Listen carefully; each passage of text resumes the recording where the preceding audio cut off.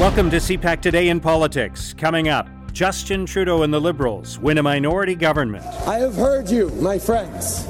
You are sending our Liberal team back to work, back to Ottawa with a clear mandate. We will make life more affordable. We will continue to fight climate change.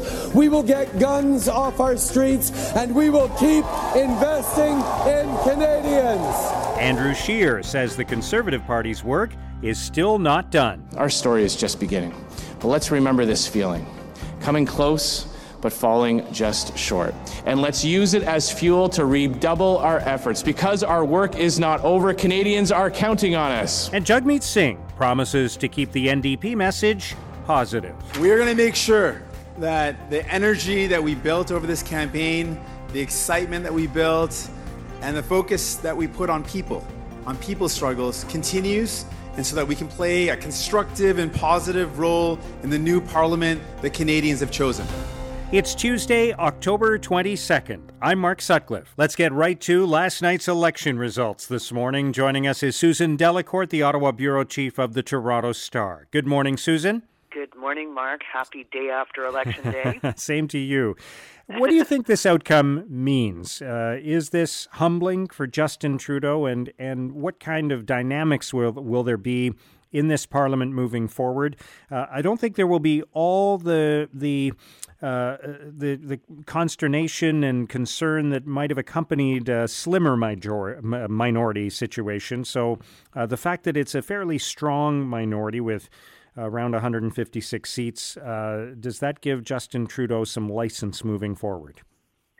If I were him, I would be very careful about going forward. I think this was an evening that was humbling to all of them. And I think it presents a very difficult picture of the Federation. What I wrote for today was that this being a minority prime minister is going to be a different skill set for Justin Trudeau that we haven't seen him exhibit yet. He's his skills, as a celebrity PM, were more suited to a majority, and so he's going to have to quickly learn how to manage not only dealing with his opponents in some serious way, sitting down and talking to them, but also his caucus. And he's got 156 MPs who are all going to believe that they got here not on his coattails, but on the strength of their own campaigns. This was very much an election fought region to region, doorstep to doorstep, and it's the result is the fractured parliament that we see now. It's a strong-ish minority, but it's still a minority. And Justin Trudeau cannot feel free to push through whatever he feels like pushing through. Yeah, I think that's a great point because Justin Trudeau, it was Team Trudeau until this election, wasn't it? And now it's much more the Liberal Party. And I'm sure that that Trudeau's currency within his own party has diminished as much as it has outside the party in the eyes of Canadians and in terms of his power within Parliament, right? Very much so. And I went door to door with a few candidates and talked to many over the course of the campaign. And they really felt that they were going to door and having to make the case for Trudeau. It certainly wasn't that people were electing them because of their leader, but despite him in some cases. So that's going to make for a tricky caucus discipline too. You can't just. It's very easy to run a caucus and a government when everybody feels like they owe their job to you. That is not the case in this new parliament for him. What do you think happened in this election campaign to produce this result? There were people predicting that it would be closer than this in terms of the seat count. I know it was very close on the popular vote, and we can talk about that in a moment. But why was there kind of a drifting back to the Liberals towards the end of the campaign? Well, I think that, unfortunately, negative kind of worked. I do believe the Ford factor was real in Ontario. What Conservatives told me was that even within Conservative quarters, there was some serious worry about the social conservatism of Scheer, that those attacks had landed. And of course, there's the Bloc Québécois. I do think that ever since the debates and the rise of the Bloc in Quebec, that people outside Quebec started to feel more seriously about holding off or giving somebody at least a mandate. But we now have a strong Bloc Québécois in Parliament, stronger than it's been in years, and we also have a real sense, I'm just reading social media this morning, a real sense from Alberta and the West that they've got a government that doesn't represent them, so we've got a rise in Western alienation. And Trudeau, like his father before him, has national unity to worry about this morning. So you think that's very real, that there is a sense in Western Canada that this is not their government, effectively? Very much so. And I think the stunning loss of Ralph Goodale last night. Ralph Goodale has survived so many Liberal elections, and here he is. He's gone. If anybody, the famous thing that was said about Ralph Goodale was that he was the adult at the table, and there was sort of a sense of stunned surprise last night that Ralph Goodale is gone. That tells you that something is not quite right out there in the West. We should put in the same thing the loss of Lisa Raitt for the Conservatives. That's again a huge loss to Parliament. Yeah, Ralph Goodale lost in Regina, Wascana, and the Conservatives took that seat. Adam Van Couverden, the Canadian Olympian, beat Lisa Raitt in Milton. My hometown. He will be representing the Liberals in that riding in Parliament, and Lisa Raitt, the former Conservative cabinet minister and leadership candidate, is no longer going to be an MP. We should point out as well that Maxime Bernier lost his seat, so the People's Party of Canada will not be represented. But for Andrew Scheer and the Conservatives, what does this outcome mean? I know a lot of people were, if they concluded that Andrew Scheer wasn't going to win this election or form a government afterwards, they were thinking about what is the threshold for him to keep his job. And I suspect that where the Conservatives finished is probably right around that threshold. It's right on the cusp, isn't it? Oh, I think we're gonna see a lot of conversations about that in coming days. Certainly, Andrew Scheer, in his speech, believed that he had kept his job.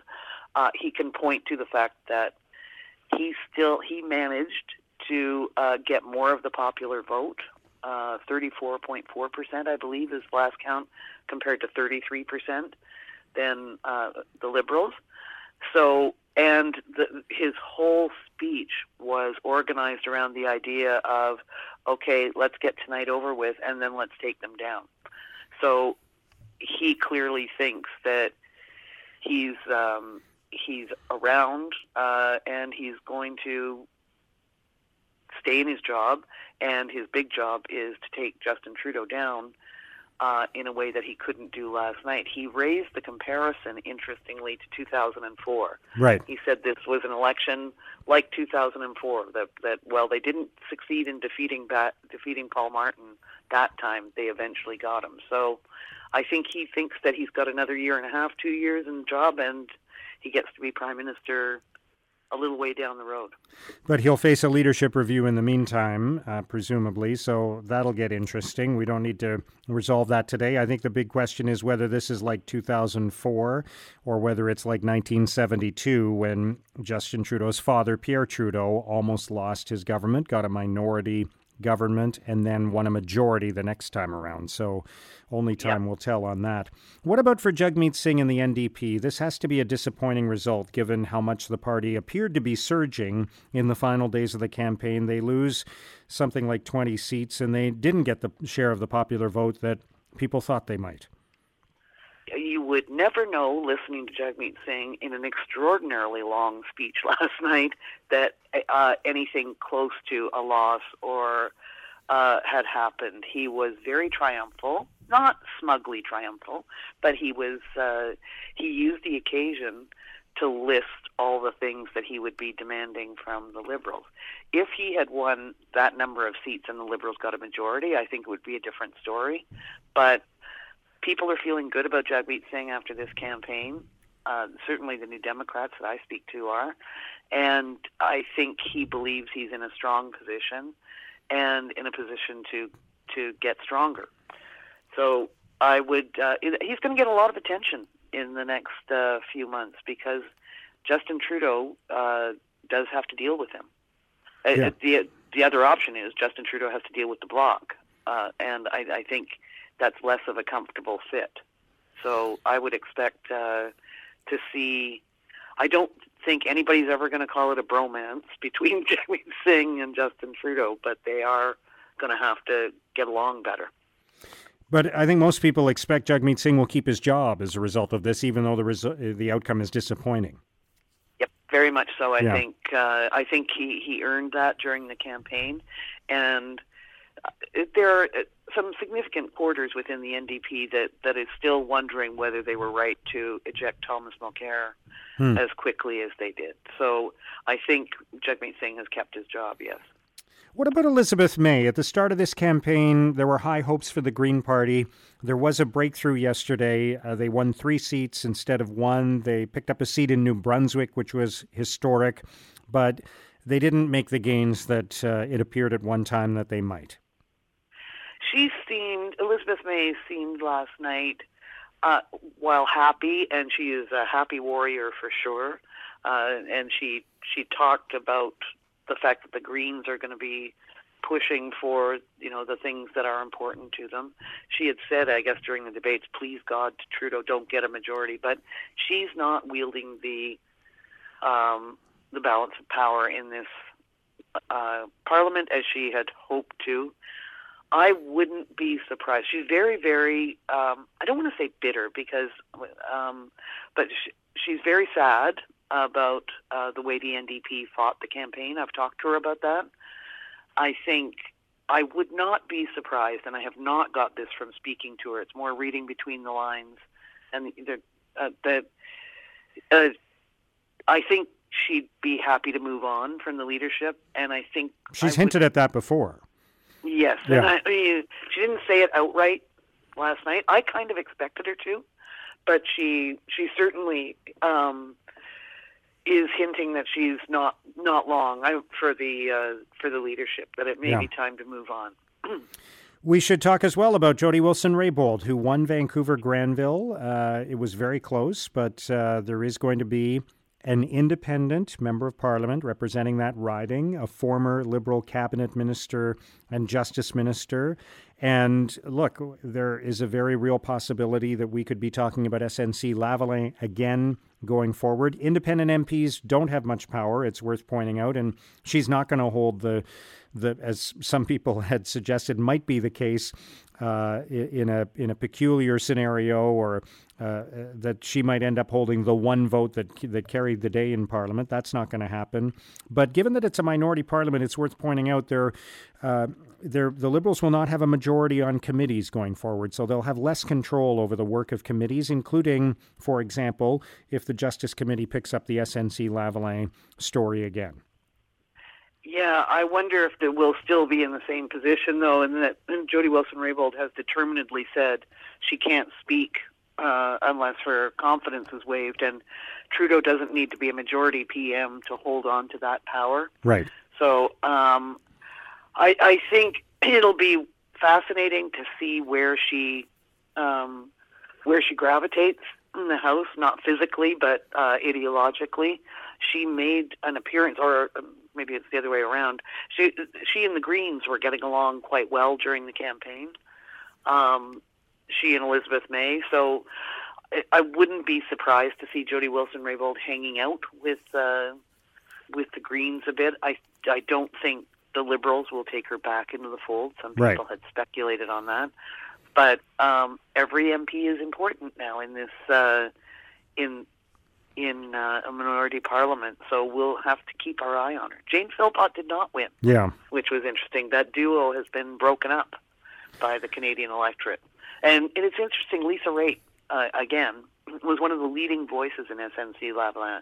I thought she did extremely well in that too, and that prominence didn't help her. So I wondered last night whether the SNC-Lavalin story was one that hadn't punched through the Ottawa bubble last night, because we didn't see it playing a factor hugely in the campaign, and certainly people like Lisa Raitt and the Conservatives weren't rewarded overly for that. That's a good point. Well, a new chapter has begun, and it will get very interesting to see how things play out with a minority Liberal government. Susan, thank you so much for joining us today. Okay. That's Susan Delacourt, Ottawa Bureau Chief of the Toronto Star. We're going to make sure that the energy that we built over this campaign, the excitement that we built, and the focus that we put on people's struggles continues, and so that we can play a constructive and positive role in the new parliament that Canadians have chosen. Now, here's what political columnists and commentators are writing about the election results. In an editorial, the Globe and Mail welcomes Canada to the age of minority governments. The Globe writes, "Rather a lot of the governing of Canada has been done by minority government. They are not necessarily a bad thing. Going back to the polls and sending a new slate of MPs to Ottawa is the last step, not the first. A minority can be as ambitious as a majority, or even more so. The desire for re-election and the need to reach across the aisle for support can make governments tentative. It can also force them to be bold." In an editorial, the Toronto Star considers the new mandate for the Liberals. The Star writes, "Justin Trudeau will have to learn some new political skills: negotiation, deal-making, and careful listening. There will be less room for error and less time for personal indulgence. The new government must move quickly on many fronts, in particular the emerging fissures in Canada's national unity coming from the West. The new government must avoid alienating a region that has never been more important to the future of the country." In the National Post, Andrew Coyne argues the Liberals didn't win the election, they just lost less than the Conservatives. Coyne writes, "Never before have both major parties taken such a small share of the vote. The Liberals gave up roughly 30 seats, but not to the Tories, whose vote remained as steady or as inert as ever. Rather, it was to the benefit of the other parties on the left, the Greens, the resurgent NDP, and especially the Bloc Québécois. The story of this election is not of any surge in support for the Conservatives, but of the restlessness and rootlessness of voters on the left, whose partisan attachments would seem as permanent as a breeze." And that's CPAC Today in Politics for Tuesday, October the 22nd. Tune into CPAC and CPAC.ca today for coverage of the aftermath of yesterday's election. Our podcast returns tomorrow morning. Have a great day.